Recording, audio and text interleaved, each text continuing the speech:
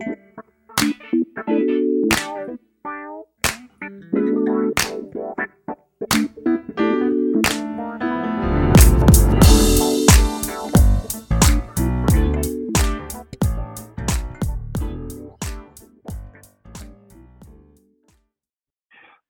to From City to the World. I'm your host, Vince Boudreau, the president of City College of New York. From City to the World is a show about how the work we're doing at City College matters to people across the city and throughout the world. We'll discuss the practical application of our research and work in solving real-world issues like poverty, homelessness, mental health challenges, and affordable housing. Today, we are coming into the very last days of Black History Month, and we traditionally do a Black History Month show. This time, instead of highlighting some of the historical contributions of African American people, we're going to look at some contemporary issues that have some particular resonance to communities of color and particularly to African American communities. We're going to be talking to two men who are currently working to address social ills that are still plaguing the African American community in light specifically of the pandemic. In the first half of the show, our guest will be Bobby Derival. He is the executive director of the Masters in Public Administration, the MPA program at the Colin Powell School here at City College. That's a program dedicated to training young leaders in public administration, working in various government positions, and it is specifically tuned to addressing some of the unmet needs of communities like the communities around City College, Upper Manhattan, Harlem, Inwood, South Bronx. Now, Bobby has a background, as you'll learn, in public health, and we'll be talking to him about the relationship between the pandemic and public health issues and how the administration of public health in particular can redress some of the ills that have come to light over the course of the pandemic. On the second half of the show, Clayton Banks, who is the co-founder and CEO of Silicon Harlem, will join us. With him, we'll discuss how Silicon Harlem is working to transform Harlem and other urban markets into innovation and technology hubs. But we're also going to talk about something that is near and dear to Clayton's heart, I know from hearing him, which is the digital divide, the disparity between access to digital technology of people of colored neighborhoods, marginalized neighborhoods, and better positioned, more affluent, typically more white neighborhoods, and all the ways in which the digital divide creates other forms of disparity, again, particularly during this very difficult pandemic year that we have lived through and will continue to be in for some time. So now let me tell you a little bit about our first guest, Bobby Derival. Mr. Derival is a trained public health practitioner with over 8 years of experience in both public and private sectors. Before coming to City College, he served as Chief Operating Officer for a state-licensed home care service provider. He's a first-generation Haitian American. Bobby considers service a central passion in his life and currently serves as an executive board member for Hands Up for Haiti, which is an organization that supports health initiatives in northern Haiti. Mr. Derival has a BA in sociology from Fordham University, a master's in public health, and a master's in arts in international peace and conflict resolution from Arcadia University. So he is currently, proud to say, the executive director of the master's program in public administration at Colin Powell School here at CCNY, and he brings a passion for the power of the collective to achieve better outcomes to society's most persistent challenges to that program, and we are lucky to have him. Bobby, welcome to From City to the World. Thank you so much, Vince. I greatly appreciate the invitation. Excited to chat with you today. I'm really excited to have you here, Bobby. Let's dive right in with the looming question of the last year, which is this pandemic has had such clearly differential impacts on communities of color, African American communities in particular, as compared to predominantly white communities. Can you go into a little bit of detail about what explains that differential impact? Sure, that's a great question. I think it's absolutely critical, right, to understanding where we are, as you preface. For me, I think it's actually there's a simple place to start, which is structural racism, right? And I think it's important to unpack what exactly that we mean by structural racism. Most definitions make clear that racism is not simply, just a result of private prejudices, right, held by individuals, but it's actually reproduced, and reinforced by laws and rules and practices, often and many times sanctioned by various levels of government. And it's actually embedded in the economic system as well as in our cultural and societal norms. Just an example of this is the long-standing history redlining and racialized residential segregation. Another example is mass incarceration and police violence. There's disparities in healthcare and unequal medical care. There's also, the effects of pollution in our most vulnerable communities. These various practices demonstrate some of the ways that our policies and our institutions actually are rooted in a U.S. racial hierarchy, the roots of which do go back to enslavement of African and indigenous peoples. And so I think it's important to just kind of name that and state that right at the outset, that we are facing a systems level issue with regard to different services, different experiences being had by different members of our community. That all does have a root, and that the root cause is historically informed. And it's also important to just tease out, individual racism is a personal belief in the superiority of one race over another, but institutionalized racism is a system of assigning value and allocating opportunity based on skin color. Mm-hmm. Mm-hmm. And just, some stat lines, right? In the United States, this past Monday, we just surpassed 500 deaths from COVID-19, right? According to data from the Johns Hopkins University.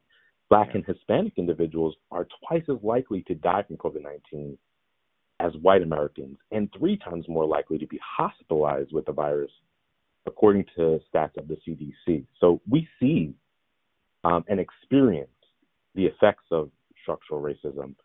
And I think that's what really is the root and what explains so much of this differential impact that we see in our communities of color. Mm-hmm, mm-hmm. When you came to CCNY, as you were coming in, you said the challenges are the opportunities. With disruption comes the space to rethink and reimagine. And I know you were talking at the time about the work that lay before you directing the MPA program. But I want to, maybe we can take that idea and focus it a little bit on healthcare. I mean, this is a moment when the problems and disparities in our healthcare system, as you just suggested, have become undeniably obvious. And I wonder, can we take that sentiment and look at the moment we're in right now and think about what it would look like to apply that lesson to healthcare in the United States? Absolutely. And I think that's such a great question. When we are challenged or face obstacles, or this is especially true when we fail, and I'm talking about as a public servant, as civically engaged people, when we're faced with these challenges, we have an opportunity to ask new questions, right? To kind of reframe the problems in front of us. For healthcare, for me, what I've been seeing a lot in literature and folks who write about these issues is, there are questions about who is bearing the cost and who is really being hurt. And I think these kind of questions allow us an opportunity to center our marginalized community. So I think about the essential healthcare workers, right, in New York City, who were and continue to be on the front lines of this pandemic response. And they make our society go, right? And we see that in our urban environment, that we cannot live without our nurses and our aides and our doctors, but we also can't live without our grocery workers and our delivery workers and all the other, communities that provide us, this quality of life that we enjoy in New York. And so in reacting questions and seeing our challenges as an opportunity to kind of recenter and reframe the narrative to center the folks who are typically hurt the most, right? Harmed the most by the disproportionate impact of the COVID-19 pandemic. That is where we should be going to be looking for solutions, right? Because the communities most affected and harmed are typically the ones that experience the myriad of intersecting crises at the table. And so it's important for us to kind of start with the folks who have the closest proximity to the pain. And when we do that, I think I would argue we actually expand our solution space. We get closer to the problem. We get closer to what ails our communities. And as policymakers, as legislators, as administrators, as movement builders, we then now have an opportunity to try to figure out what is the main narrative that needs to move us past where we are, and how do we shift power to the vulnerable communities so that they can take ownership of their communities and the development of their communities, or so that from a healthcare space, one example is with essential workers thinking about micromobility. How do our healthcare workers actually get to work? They have been tasked with commuting during a pandemic when a lot of us can just work from home. Mm-hmm. And that in itself kind of belies a certain level of disproportionate impact. And so, there's a movement of micromobility in terms of getting, bike share locations like you would see with City Bike in communities of color that have a higher proportion of essential workers, so that they can better access work. And so it kind of, by recentering our marginalized communities, we're able to identify solutions and implement solutions that level the playing field and make it and generate equity as opposed to reinforcing the problem. Let me just follow up a little bit on this, because I wonder if the solutions you've talked about so far have really been, wise solutions that mobilize the capacity of neighborhood and, advocates and activists. But when you think about the policy environment for kind of fundamental changes in how we deliver healthcare, recentering, as you put it, the communities that are most vulnerable, how do you assess the state of the policy environment? Should we be anticipating any real moves for fundamental change coming out of Albany or Washington or the places where these decisions are made? So I have an interesting perspective on this because I do come from the private sector and working within the healthcare industry, specifically the home care industry in New York State. And the one thing I've learned about the policy framework of New York State is that it is incredibly cumbersome, and it does not at all center an understanding of the whole experience of a community. What I've seen out of the current administration is a return to kind of core principles of public health, right? Community-based participation and action. At the outset of the pandemic, I think we had hospital hubs as a way to, for example, deliver vaccines. What we've seen recently out of the administration is an encouragement and focus on trying to promote, support, and build up community infrastructure to deliver vaccines, as an example. Utilizing community messengers and community organizations to advocate for uptake of the vaccine and adherence to social distance protocols. In terms of New York State and the federal government, it's going to take push from the outside. And I think, that's something that we just have to be honest about. I think there are very well-intentioned folks who are joining this administration who have wonderful pedigrees and are laser focused on issues of equity, but the push has to happen from the outside. We have to be engaged in building movements that are rooted in our communities and then rooted in how our communities see transformation and how our communities see solutions to the problems, within their geographic locations. And I think it's the pairing of the inside outside that'll allow us to, start getting the work done of transforming our system into a more equitable one. We have on this campus a podcast produced by Daniel Sachs called The Rights Talk. And you were a guest on that podcast recently. And in that appearance, you talked about the right to health from the bottom up. And it feels like that's kind of what you were getting at in your kind of description of inside-outside pressure for healthcare reform. But could you elaborate on that and talk a little bit about where you see momentum for this right emerging? Absolutely. This is almost a personal philosophy of mine, right? The right to health from the ground up. It kind of, for me, comes from the Article 25 of the United Nations Universal Declaration of Human Rights that states essentially that, everyone has the right to a standard of living and adequate health and well-being for themselves and their family, right? And this includes food and clothing and housing and medical care, right? And this is kind of this systems, level thinking and holistic approach to, community well-being and personal health.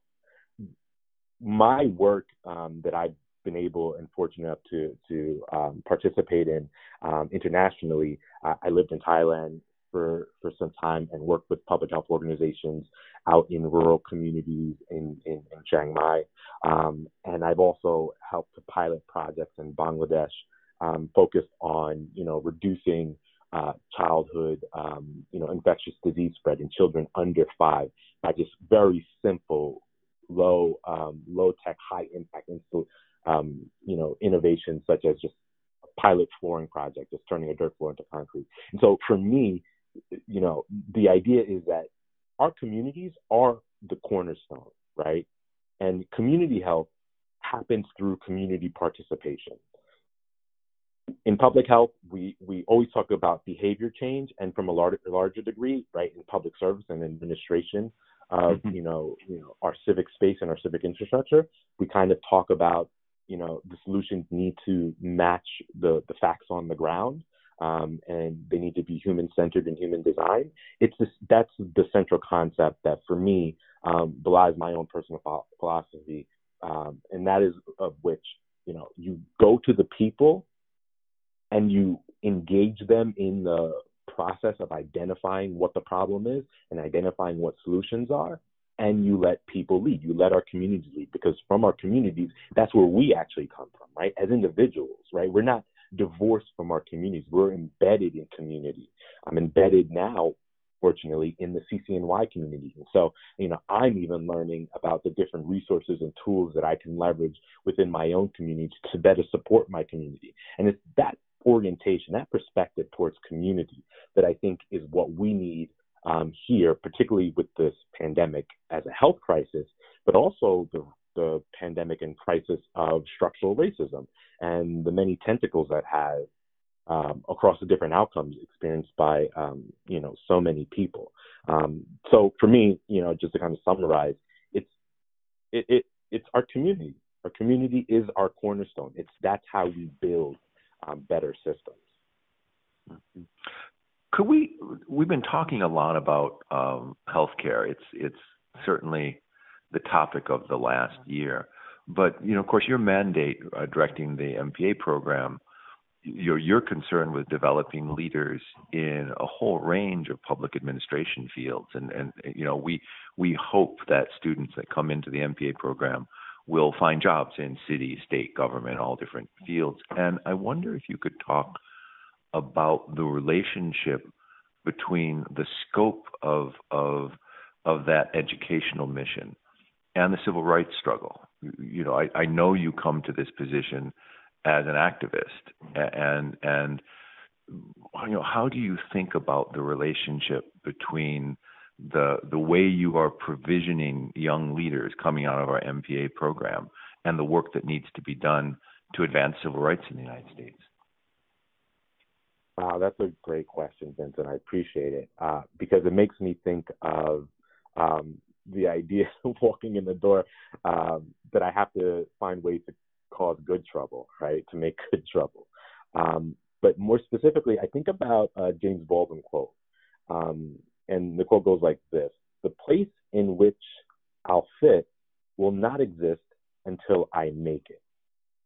And that for me informs kind of, this arc that, we point back to the civil rights movement. And I think about now, and I still can't get the images of 2020 out of my mind, right? I can't get, the murder of Mr. Floyd out of my brain, right? And I think about that in terms of what kind of activism and organizing and community building is necessary for our emerging leaders, folks who are, interested in MPAs or professional development in the public service space. What kind of energy do they need to put in their activist orientations or in their community building orientations?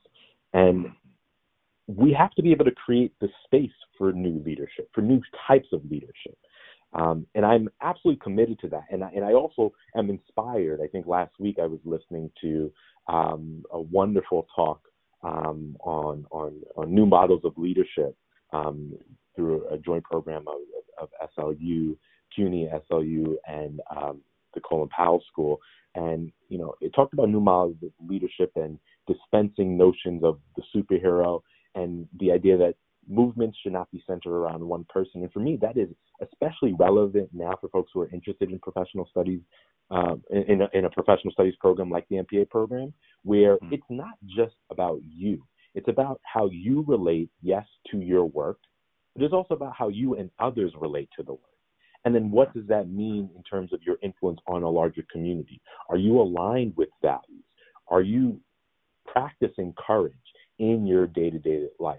And do you have the tools? Are you equipped to have these difficult conversations, to put forward new and challenging but innovative solutions that really do expand our solution space and are not just, tinkering on the edges, but really getting at the root and transforming as much of our institutions as we can? Because I think there's a simple truth that we have to reconcile, which is our future America, our current America, and our future America is multi-ethnic and multiracial. And that multi-ethnic, multiracial component will be the majority of America.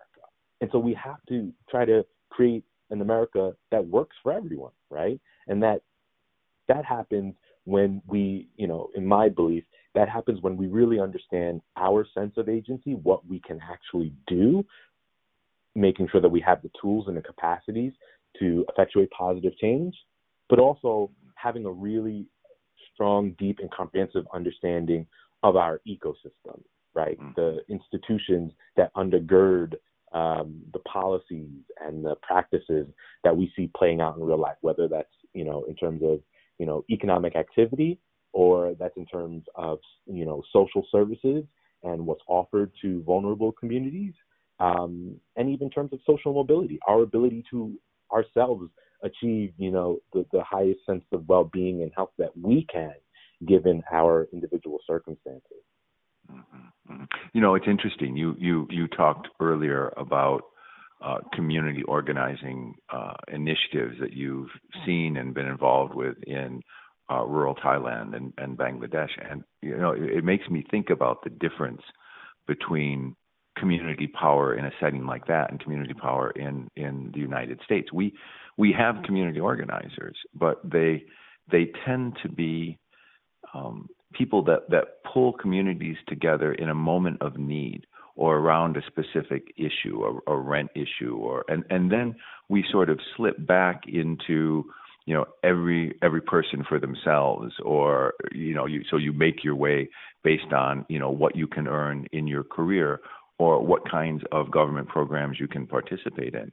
And what I see in these, again, Bangladesh, Thailand, is community organization is a stable, consistent element of people's lives. It's where you go if you need credit. It's where you go if you need health. It's where you go if you have a grievance. And so you get this kind of leadership that is more organized, more embedded, and less episodic than we sometimes see in the United States. I think it's an interesting reflection on this idea of a new leadership that you're talking about. I think that's such a great point, Vince, and that is absolutely one of the lessons that has really carried me through, even in this role, right, during quarantine, and with the awful the social distancing and what seemed to be social almost disengagement as that results in relying in a virtual space. But I think you're spot on. Community is a source of stability, and that is so true in many of the other cultures and societies on this planet. I'm first generation, Haitian American, and I think about the communities that my family comes from, and I think about where that community power resides, and it's dispersed in the community. It's not congregated, or it does not, it's not all bunched up in one place. It really does travel through a community, almost like energy, and it's a reservoir and a resource. And you actually see that in community structures, particularly in Thailand. You cannot put together a health program that, meets any particular challenges of, like, let's say, cervical cancer screening without buy-in from community elders, without buy-in from the participants and eventual beneficiaries of that program. They have to understand and also drive the development of that program. Mm-hmm. Mm-hmm. So, this is, as I said at the beginning, this is our program in the middle of Black History Month, and I wonder if you can think a little bit about this model of, there's so many challenges before the African American community, disparities of all kinds, structural racism, implicit bias, the list goes on and on and on. Could you talk about the role that this model of community empowerment and leadership development may have in this particular aspect of the challenges in front of African American communities? Yeah, so the way I think about it is that this model and what we're trying to work on, and I also want to just be absolutely honest and candid in saying that I don't know what the right answer is. Many experts don't have the right answers. It's kind of, some of our work, right, is trying to excavate and identify these relationships and figure out how we can, better leverage what we see happening in the dynamics in our environments for the betterment of, more of us. But I see that we need to contribute to community advancement and community transformation. And I think from a leadership development perspective, I think this means that treating ourselves as whole people, right? As a person that's just I'm not just working as executive director in an MPA program. I'm a person that has all types of needs, right? I've realized, for example, that my mental health needs have been I've been strained throughout this process, and it's been such an important thing that I've had to grapple with. And in conversations with my students, with faculty, with members of the community, I actually realized that is a shared experience. And so already there, we're expanding, kind of our notions as to, like, okay, how do I be a better leader then? Right? If I have certain needs that are being unmet as a result of, my external environment. And I think, being able to incorporate that in leadership development by, highlighting, personal ecology and self-care and bringing that into the fold of leadership development, and making sure that our competencies for leadership development do encompass other ways of being and ways of taking care of ourselves. Because if we're able to better take care of ourselves, we're able to better take care of our teams, and we're able to do a better job of taking care of our communities. And so kind of almost like internalizing this systems approach, not just, internalizing it to me and how I feel and how I relate to my work, but also how, the folks who rely on me relate to their work, and how the folks I rely on, how do they relate to their work? And having these conversations that allow us to get a more holistic and whole picture of how we show up in the world, because I think that impacts the work that we do. I think in a more tangible way, from our program perspective, I think that means making sure that our equity lens is always on, right? Having a social justice lens so that we can lead in efforts to undo systemic inequity, right? But also, managing kind of a mindset that's one of public service, right? Managing change in the public's interest, and doing that through collaboration, particularly across the many sectors, organizations, and groups that all have touch points to the various issues that we've been discussing so far. Oh, terrific. We have a second guest today. Mr. Clayton Banks is now joining our conversation. He's a co-founder and CEO of Silicon Harlem. And the mission of Silicon Harlem is to transform Harlem and other urban markets into innovation and technology hubs. But I got to tell you, that just doesn't even begin to scratch the surface of it. He is a tireless advocate for bridging the digital divide, works with young people in the area to make sure that they are equipped to be fully empowered citizens in our new technology era.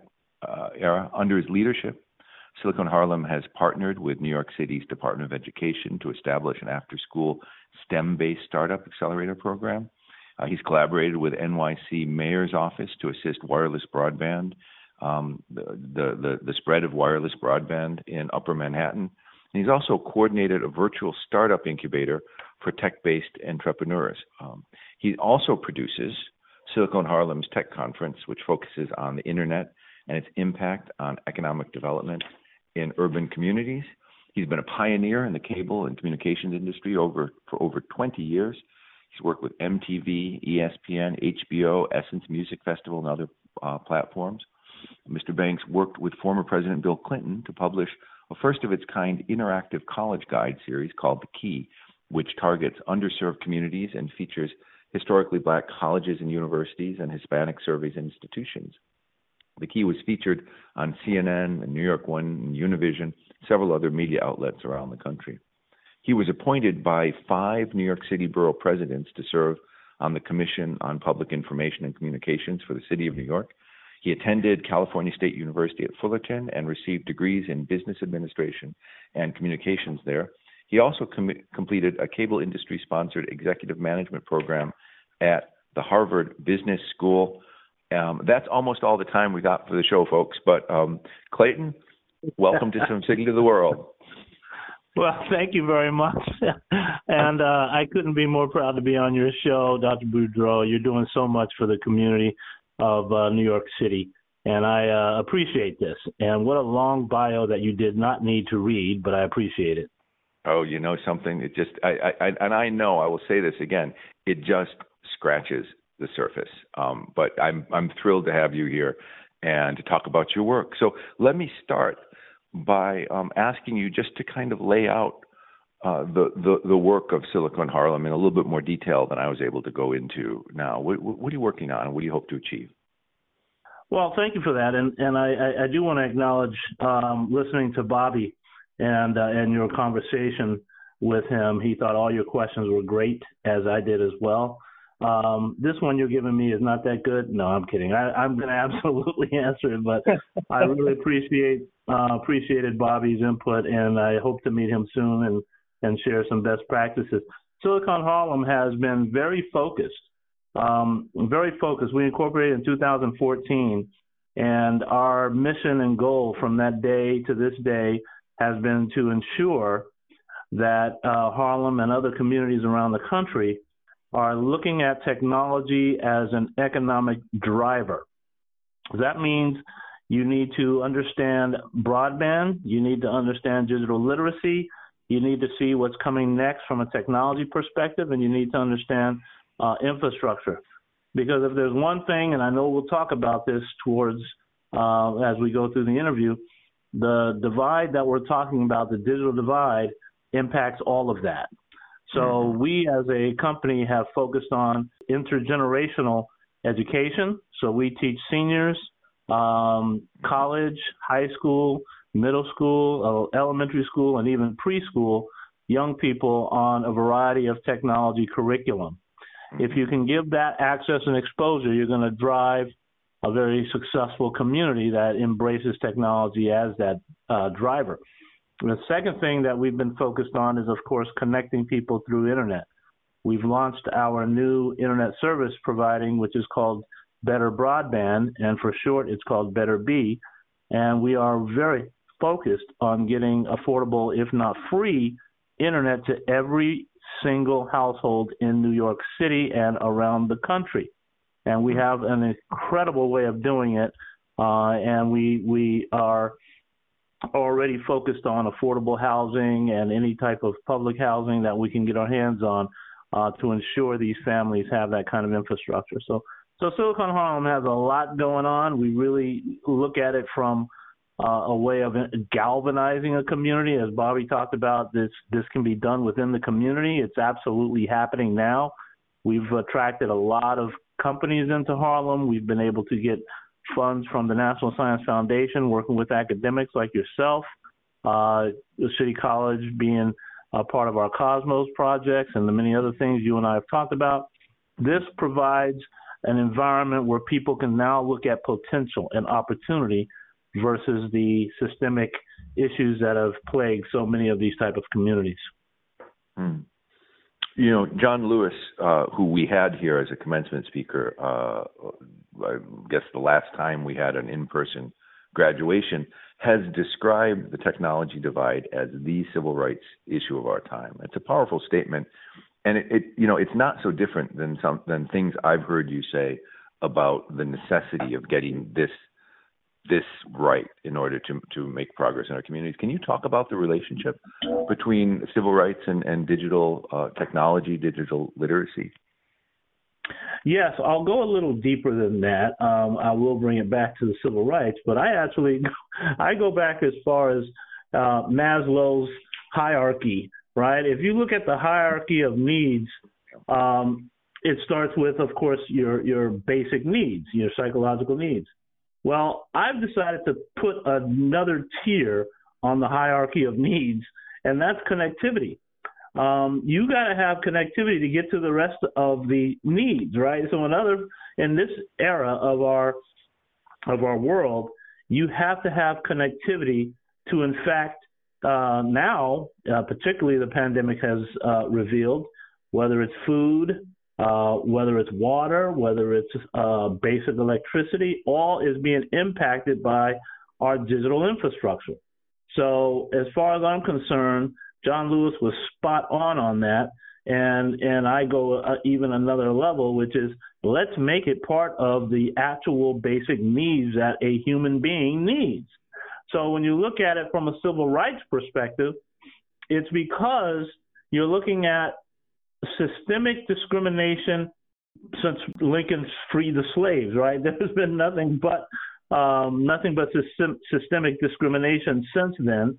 I mean, even if you look at the wealth gap, which I think is one of the things that has to be addressed as much as any other divide, the wealth gap being impacted by the digital infrastructure that we're all having to adapt to. John Lewis is right. That civil right, which also talked about the wealth gap, is now being even more exposed as it related to the pandemic. And I talk about the wealth gap, and I talk about all gaps as just basic divides, is because that has an impact on everything you hope for, whether it's a good education, whether it's a good job, whether it's owning a home. All these things are impacted by this wealth gap. And if you look at the wealth gap between African Americans and white people, for the past 50 years, Dr. Boudreau, there's been zero closing of that wealth gap. Zero. Yeah. And so this is not like a thing, it's a systemic issue.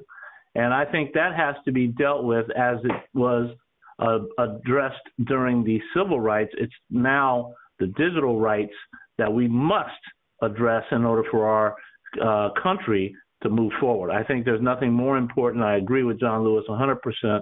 You can't get educated these days without a digital some sort of digital literacy.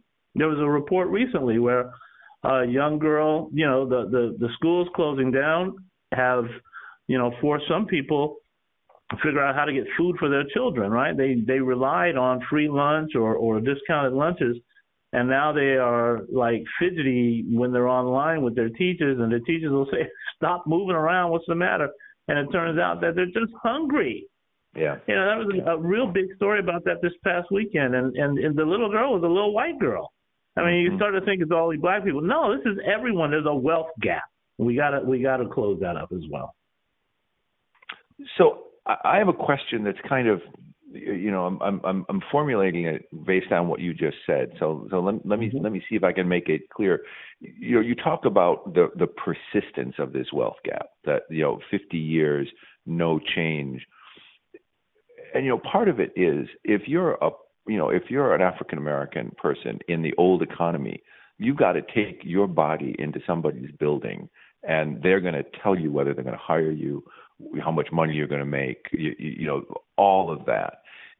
Digital technology, it strikes me that it operates a little bit differently. There are opportunities. There's so many opportunities for people to build their own networks, to build wealth in ways that don't require someone to say, yes, I'm going to hire you, or I'm going to promote you, or I'm going to recognize the skills you have. You can be equipped with the right skills, a little bit of a free agent. And I just wonder, as you think about the persistence of the wealth gap and your entry point, thinking about digital technology, is there a specifically different kind of opportunity that technology presents to make some inroads against this problem? Well, it's a big question, and it requires a big answer. And part of that is, I think the sort of the challenge we have is figuring out how you get past the widespread, if you will, distrust, right? There's just a distrust within the Black community because of the pain that's happened over decades. So this idea of sort of a two-way thing has to happen here. Those who are in a level of power and making decisions that you're talking about must embrace the idea that we're all the same and we should all have the same opportunity and access. On the other side of it, if you feel like you can't trust a system, you got to figure out how to free your mind and understand you're worthy of everything that you are working for. So this is a complicated and not easy thing, but I do believe that this is the best opportunity we'll ever have in decades, right? You used the word earlier with Bobby, reflection, and I agree with that. I also add inflection, right? We are at an inflection point, and in order for us to have that equity that I think you're sort of marching towards, we've got to figure out how do we drive down some of those systemic issues that have created disadvantages all throughout the various sectors of our society, whether it's private or public or social. All those things have been impacted by these unfortunate disparities. So not a great answer, but part of the challenge here is the best opportunity we have. I hate to say it this way, but almost the pandemic and the digital divide has opened up enough of this portal to where we have the best opportunity to bring equity to all communities. I believe that that's why we are here right now, is that we have this great opportunity, and it's people like John Lewis who had to be bitten by dogs and sprayed and almost killed to make just the move that he made. So I'm willing to make as much of a move, and I know you are too, to do the same thing. You got to really break this down, and there's no better opportunity we have than right now. Yeah, there's a certain kind of person that looks at a crisis and says, well, this is how we clear away the underbrush and build something better on top of it. And I know you're one of those people. I'm really glad to have you here today. Clayton, you've worked in a lot of different fields over your career. I mean, there's some themes that tie it together. But one of the things that's really striking, you touched on it earlier when you talked about intergenerational education, is your focus on young people and getting them involved in technology as early as possible. Could you talk a little bit about why that's been a particular focus of your energy? Yeah, certainly. So the new FCC chairperson is Jessica Rosenworcel, and she coined a phrase many years ago and sort of announced it at our conference in 2014. And she, at that time, she was just a commissioner on the FCC. She's now the chairperson under the Biden administration. And she coined a phrase in 2014 called the homework gap. And I was very clear that there was disparity in there, but the way she framed it around, connectivity and computers and technology really hit me hard.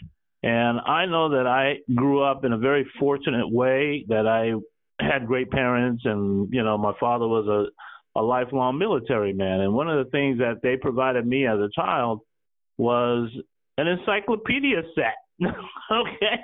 So having an encyclopedia, I love those books. I mean, I had the children's level. So, I was able to see nice, beautiful things. And I felt like, and the teachers would tell me I'm the smartest guy in the class. And I was like, how could that happen? All my friends are smart, but I had something a lot of people didn't have, which was an encyclopedia set. Right, so this never has been about a level of intelligence.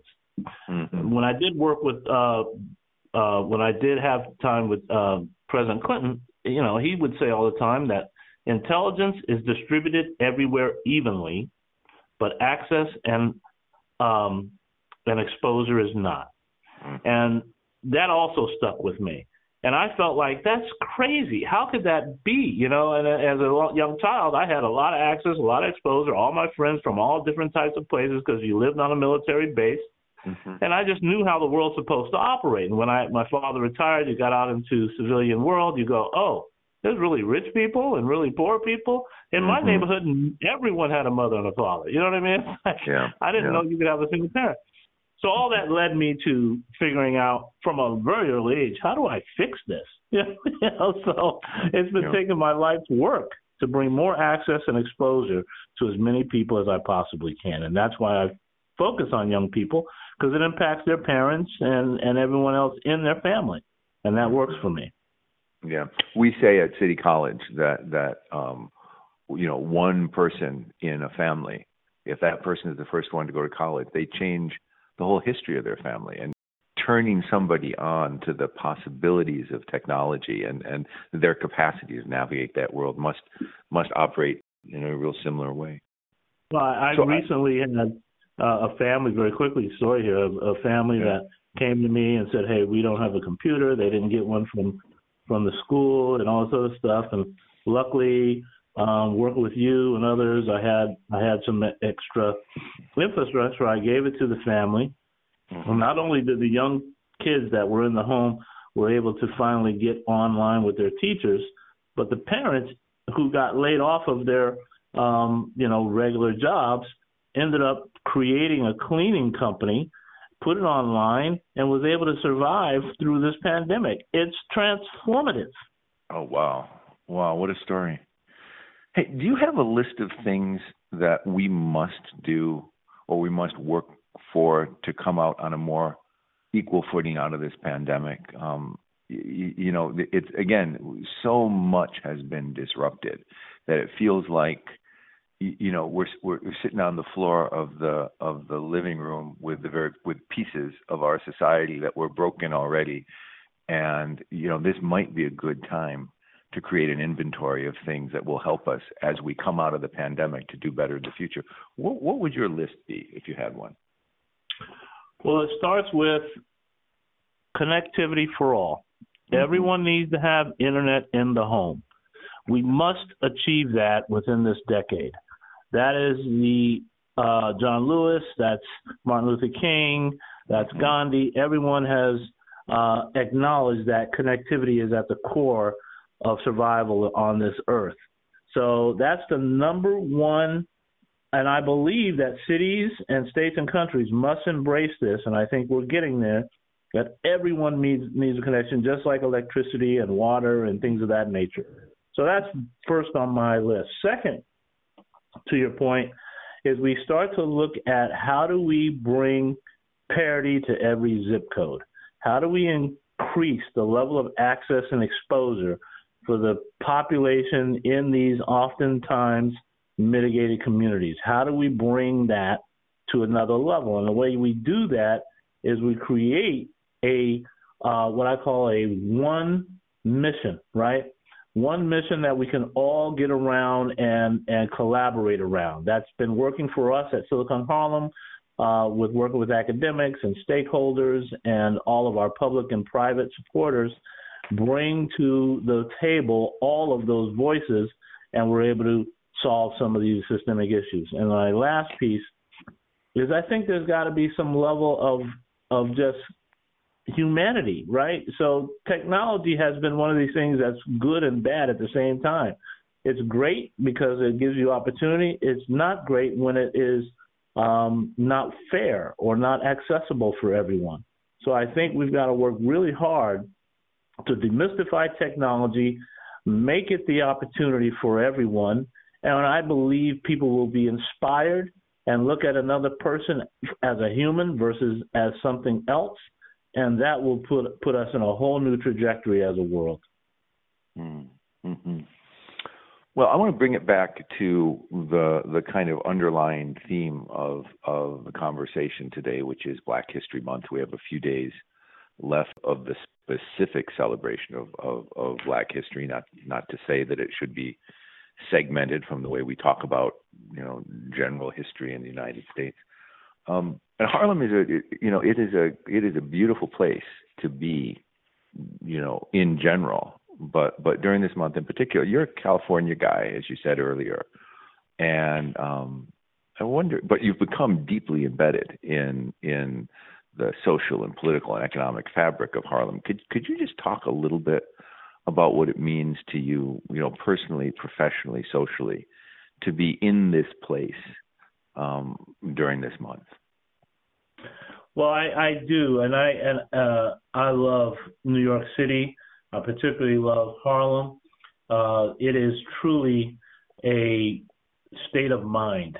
Harlem, as Lloyd Williams would say from the Greater Harlem Chamber of Commerce, that Harlem is more of a state of mind than just a place. And Silicon Harlem, we try to craft that as in the same way that you would say Silicon Valley, which in a lot of ways is also not a place. It's more of a state of mind. So Silicon Harlem wanted to create a state of mind that said technology for all, that there's opportunities, that this community can be driven by its own effort if we give them the access and the exposure, which Silicon Harlem is able to do. I created a concept that you're very aware of and a part of, which I call community as a platform. And why that is important is because you want to make sure that companies and foundations start to realize that Harlem is the right place to look at advanced technology, look at how we can move this community forward. It's a tremendous part of New York City that's full of innovators. If you look at our history, right, Harlem has been a launch pad on so many different levels. If you look at some of the greatest Black inventors, since we're talking about, Black History Month, you can look at Lewis Howard Latimer or Granville T. Woods. These are pioneers just in telecommunications. That's my world. So, these are people that I stand on their shoulders to try to continue that progress that we've been making over so many years in Harlem. So when you are standing on those shoulders, I feel very humbled, if you will, that anything that we do that may make an impact is just extraordinary. So you're right, Harlem. And if you look at City College and those who've emerged out of City College with incredible patents and all the kind of work that's been going on at City College and other universities around New York City, or the fact that there's 14 colleges in Harlem. So we have nothing but a brain trust in Upper Manhattan. And more people should tap into that, become collaborators with us. Please contact me in Silicon Harlem. We're happy to be collaborating with people on any type of of movement that's going to move the people. Well, thank you for that. And you know that as an institution, we are eager to partner with you on that work. Gentlemen, you don't know that I always have a hidden agenda when I put a guest list together for these calls, which is I